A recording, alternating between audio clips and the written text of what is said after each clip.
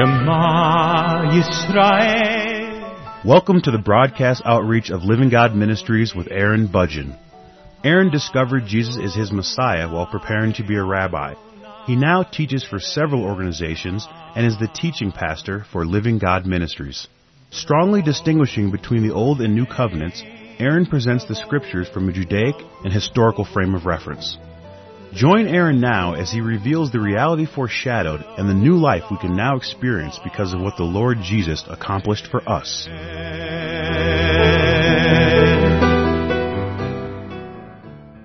At the end of the previous program, I was in John chapter 1, and I'll begin in verse 19 where it says, "Now this is the testimony of John. When the Jews sent priests and Levites from Jerusalem to ask him, 'Who are you?' He confessed and did not deny, but confessed, 'I am not the Christ.' And they asked him, 'What then? Are you Elijah?' He said, 'I am not.' 'Are you the prophet?' And he answered, 'No.' Then they said to him, 'Who are you? That we may give an answer to those who sent us. What do you say about yourself?'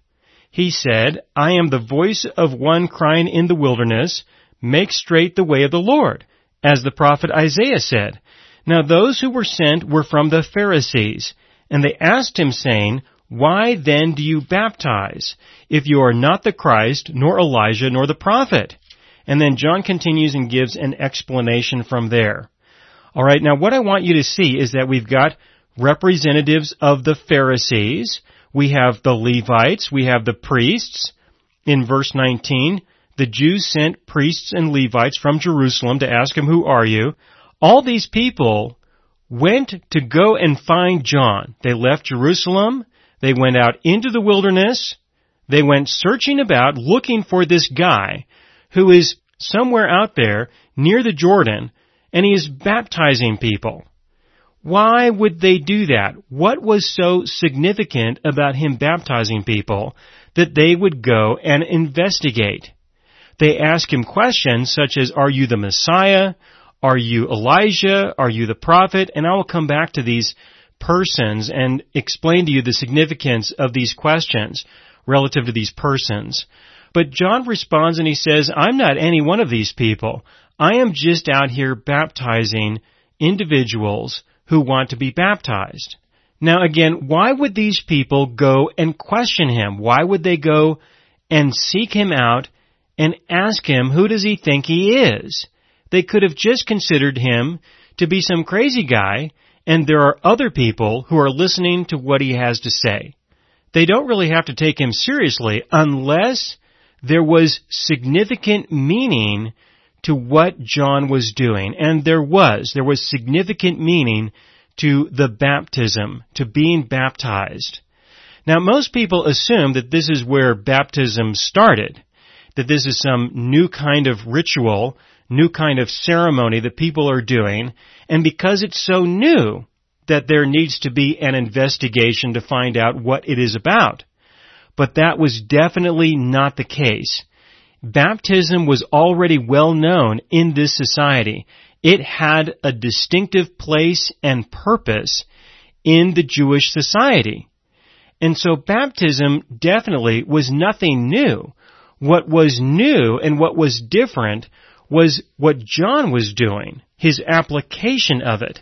The significance of John doing these baptisms was enough to inspire the religious leaders to go and investigate who John is and what he is really doing. Baptism started about 200 years prior to this.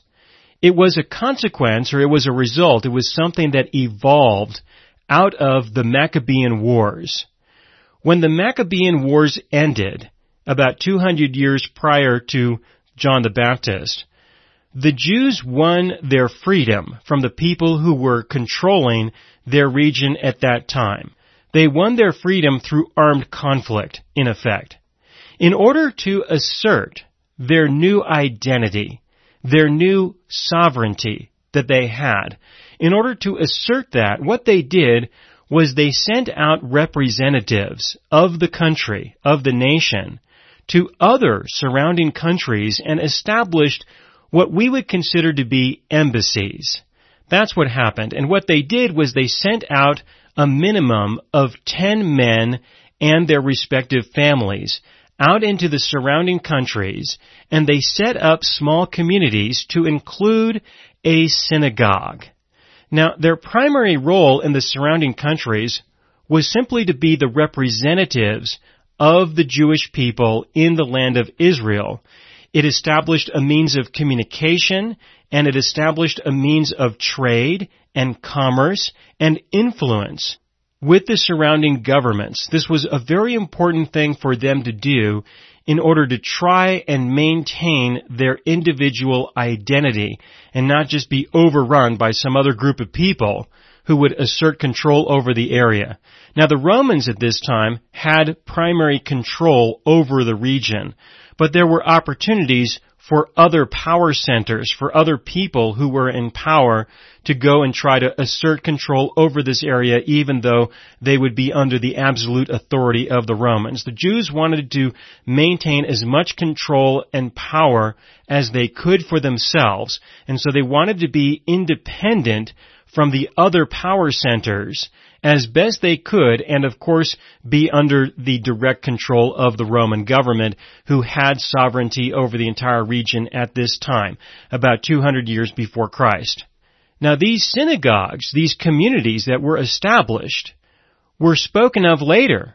When you read through the book of Acts, as an example, and you see the Apostle Paul traveling to the Gentile nations, there were Jewish communities. There were people. There were synagogues. There were people who identified themselves as Jews. The Apostle Paul spoke to them about the gospel.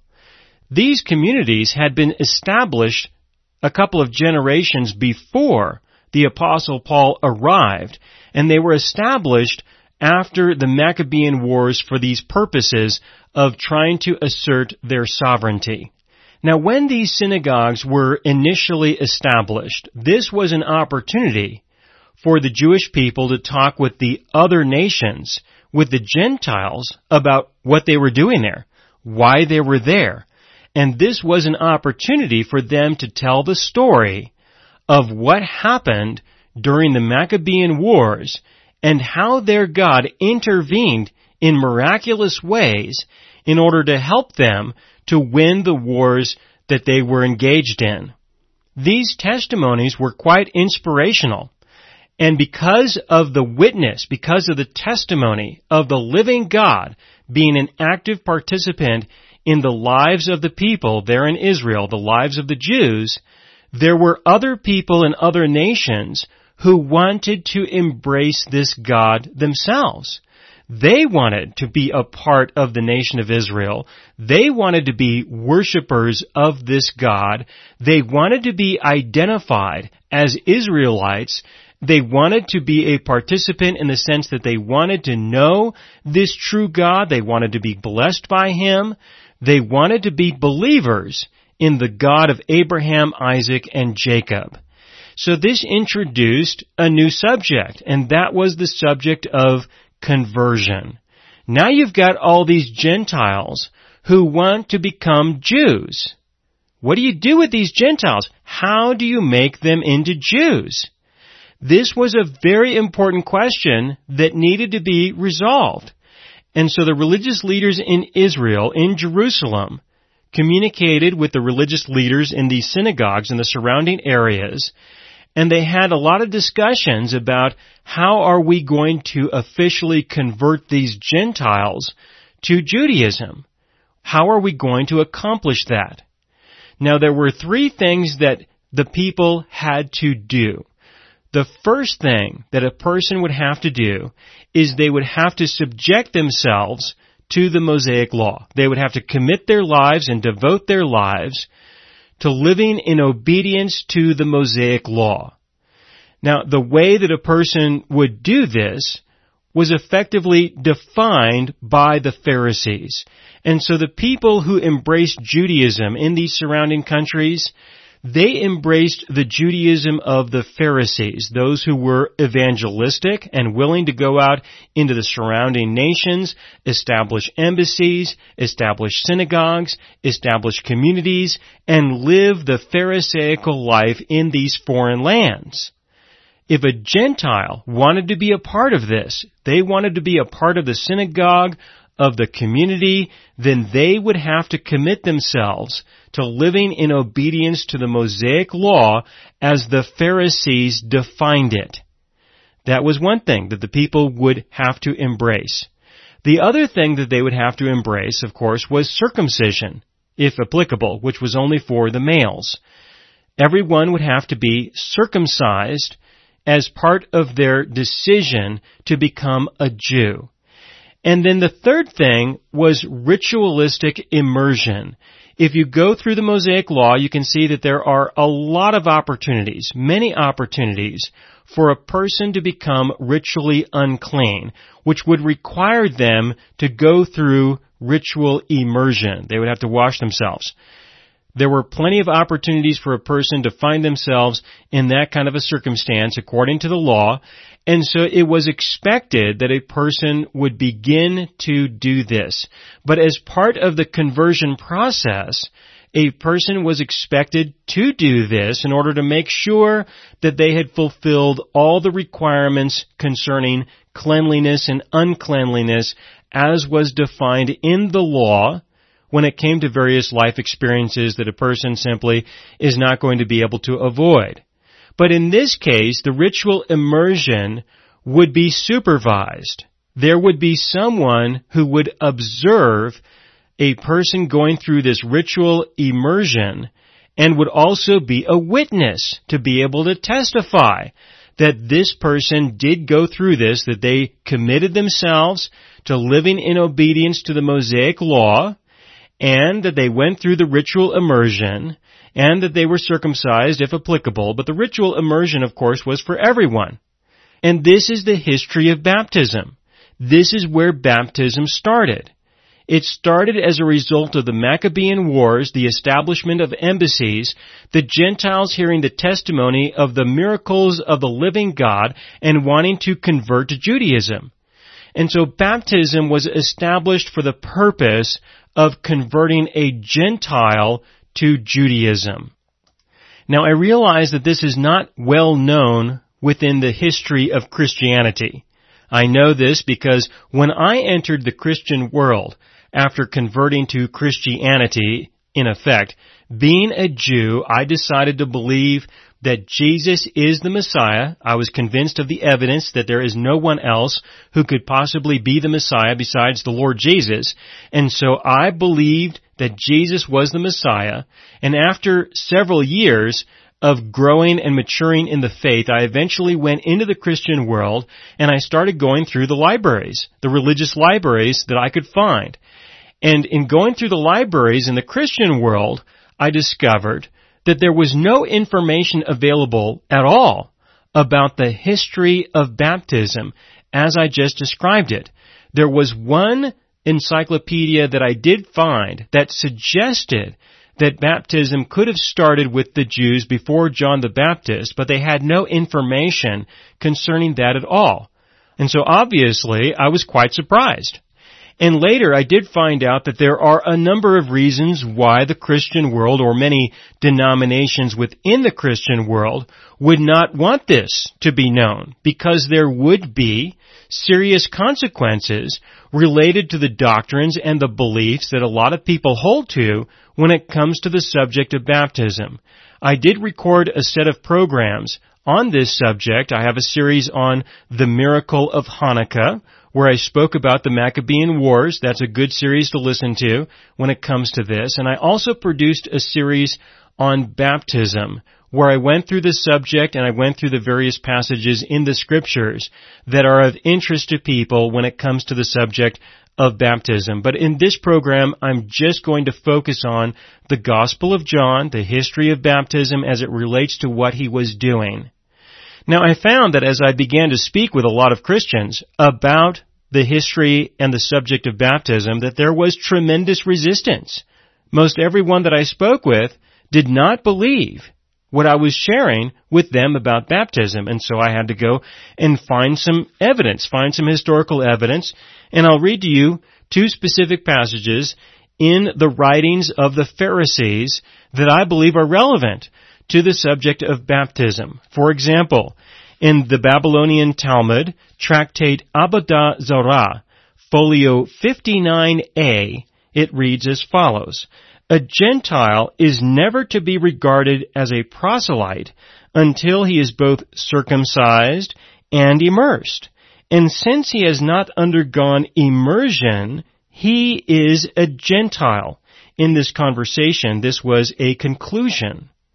What this means is that the people considered ritual immersion, they considered baptism, to be necessary for the conversion of a Gentile to Judaism, and that even if a person is circumcised, if they are not baptized also, then they are still a Gentile.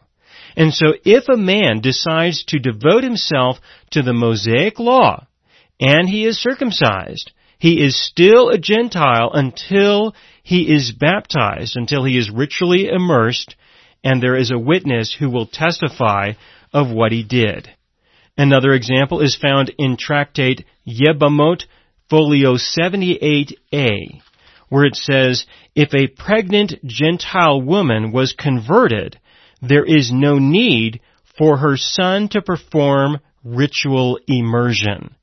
All right, now this is important as it relates to the Gospel of John and John the Baptist, where it says explicitly that if there is a Jewish mother, there is a Gentile woman who converts to Judaism, and she gives birth to another person, to a son, then the son is considered to be a Jew, according to the Pharisaical beliefs of how we will identify a Jew through the maternal line. And by the way, Mosaically speaking, the identity of a Jew was only through the paternal line, through the father. It was not through the maternal line.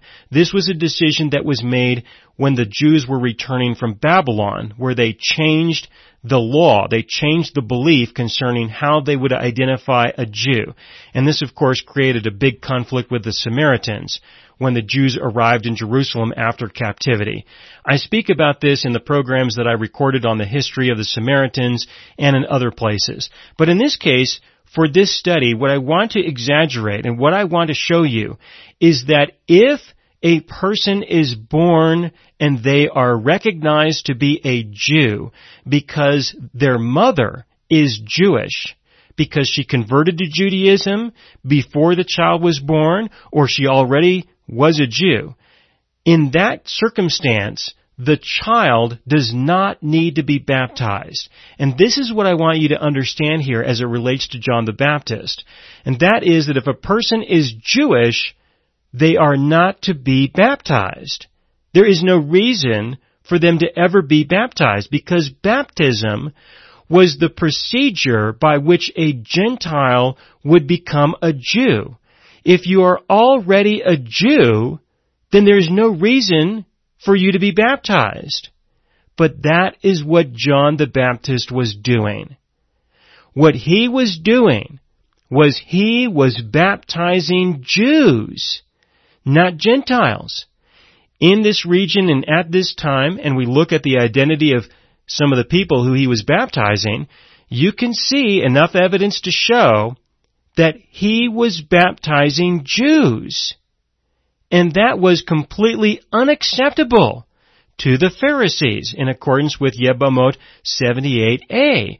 This was unacceptable. You do not baptize Jews.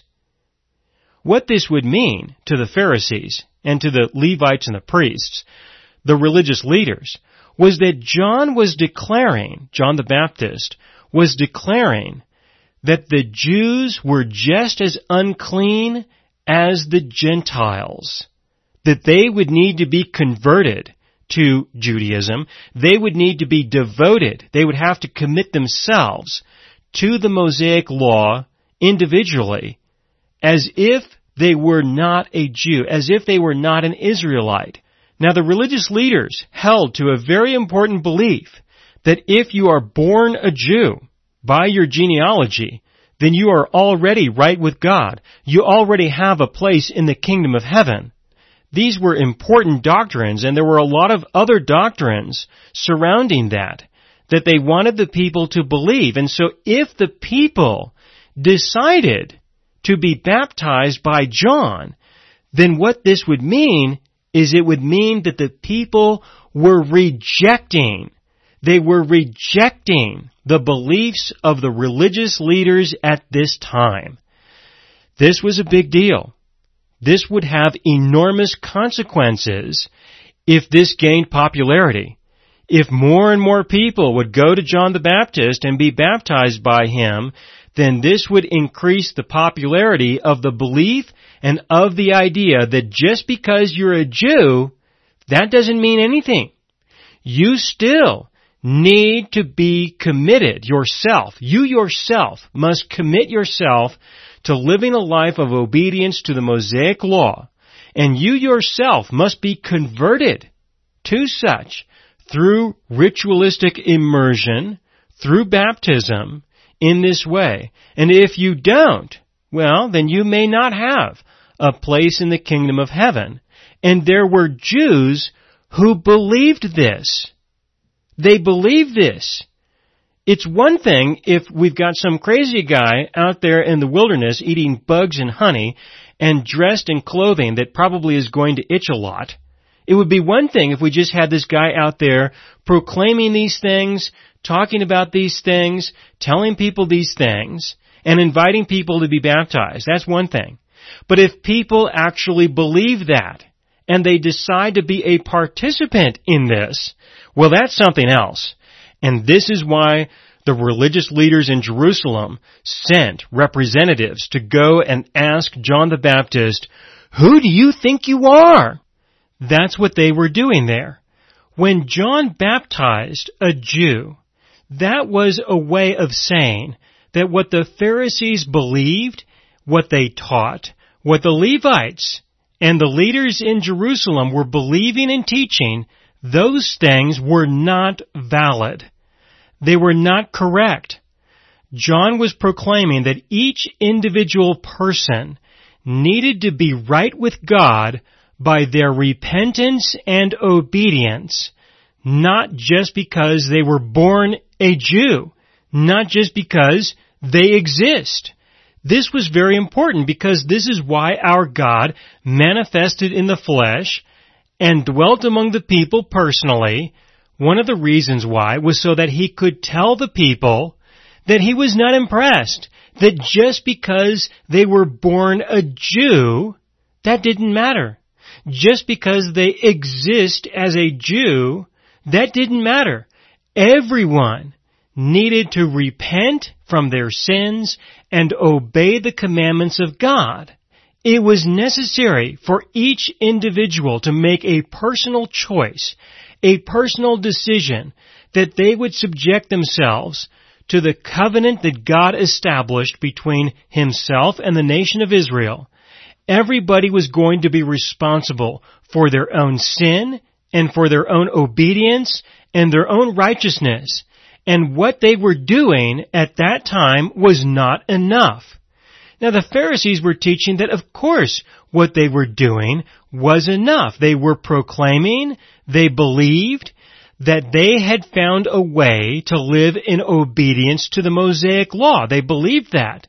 But when people believed John the Baptist instead, just this simple act of being baptized was a total rejection of everything that was going on there in Israel, of everything that was being taught by the religious leaders to the core, to the root issue of their beliefs. This was significant. It was very significant. Now, when a Jew was baptized, how would this be perceived in addition to all of that? It would be perceived that from that point forward, from that moment forward, the Jew would be considered to be a person who started over, who started a new life. That would be the implication of them deciding to be baptized. It would be a way of an individual acknowledging the truth that just because they're a Jew doesn't make them right with God. Just because they exist doesn't mean that they are a child of God, that they will have to be obedient to His commandments, and that they recognize that they are just as unclean, that they are just as sinful as a Gentile, and that this baptism was for them an opportunity to start a new life. And I will continue with this in the next program. Thank you for listening. This is the fourth program in the verse-by-verse study on the book of John.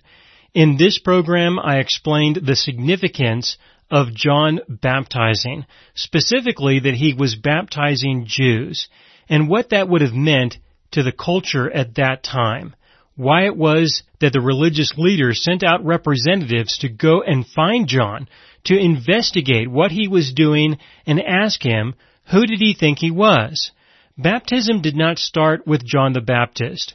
Baptism started with the Pharisees as a means of converting a Gentile to Judaism. And in this program, I went through a lot of the background and history with regards to this, and so that you can gain a better appreciation for what John did and what that would have meant to the people at that time. A good follow-up to this program would be the series that I produced on the subject of baptism, and also the series I did on Hanukkah.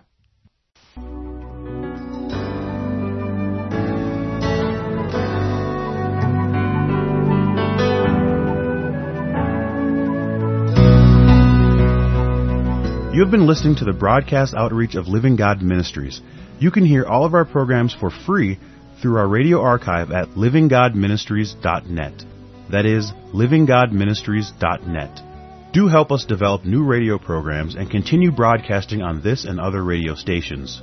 Send your contributions to Living God Ministries, P.O. Box 38353, Colorado Springs, Colorado 80937, or use the donation link on our website, livinggodministries.net.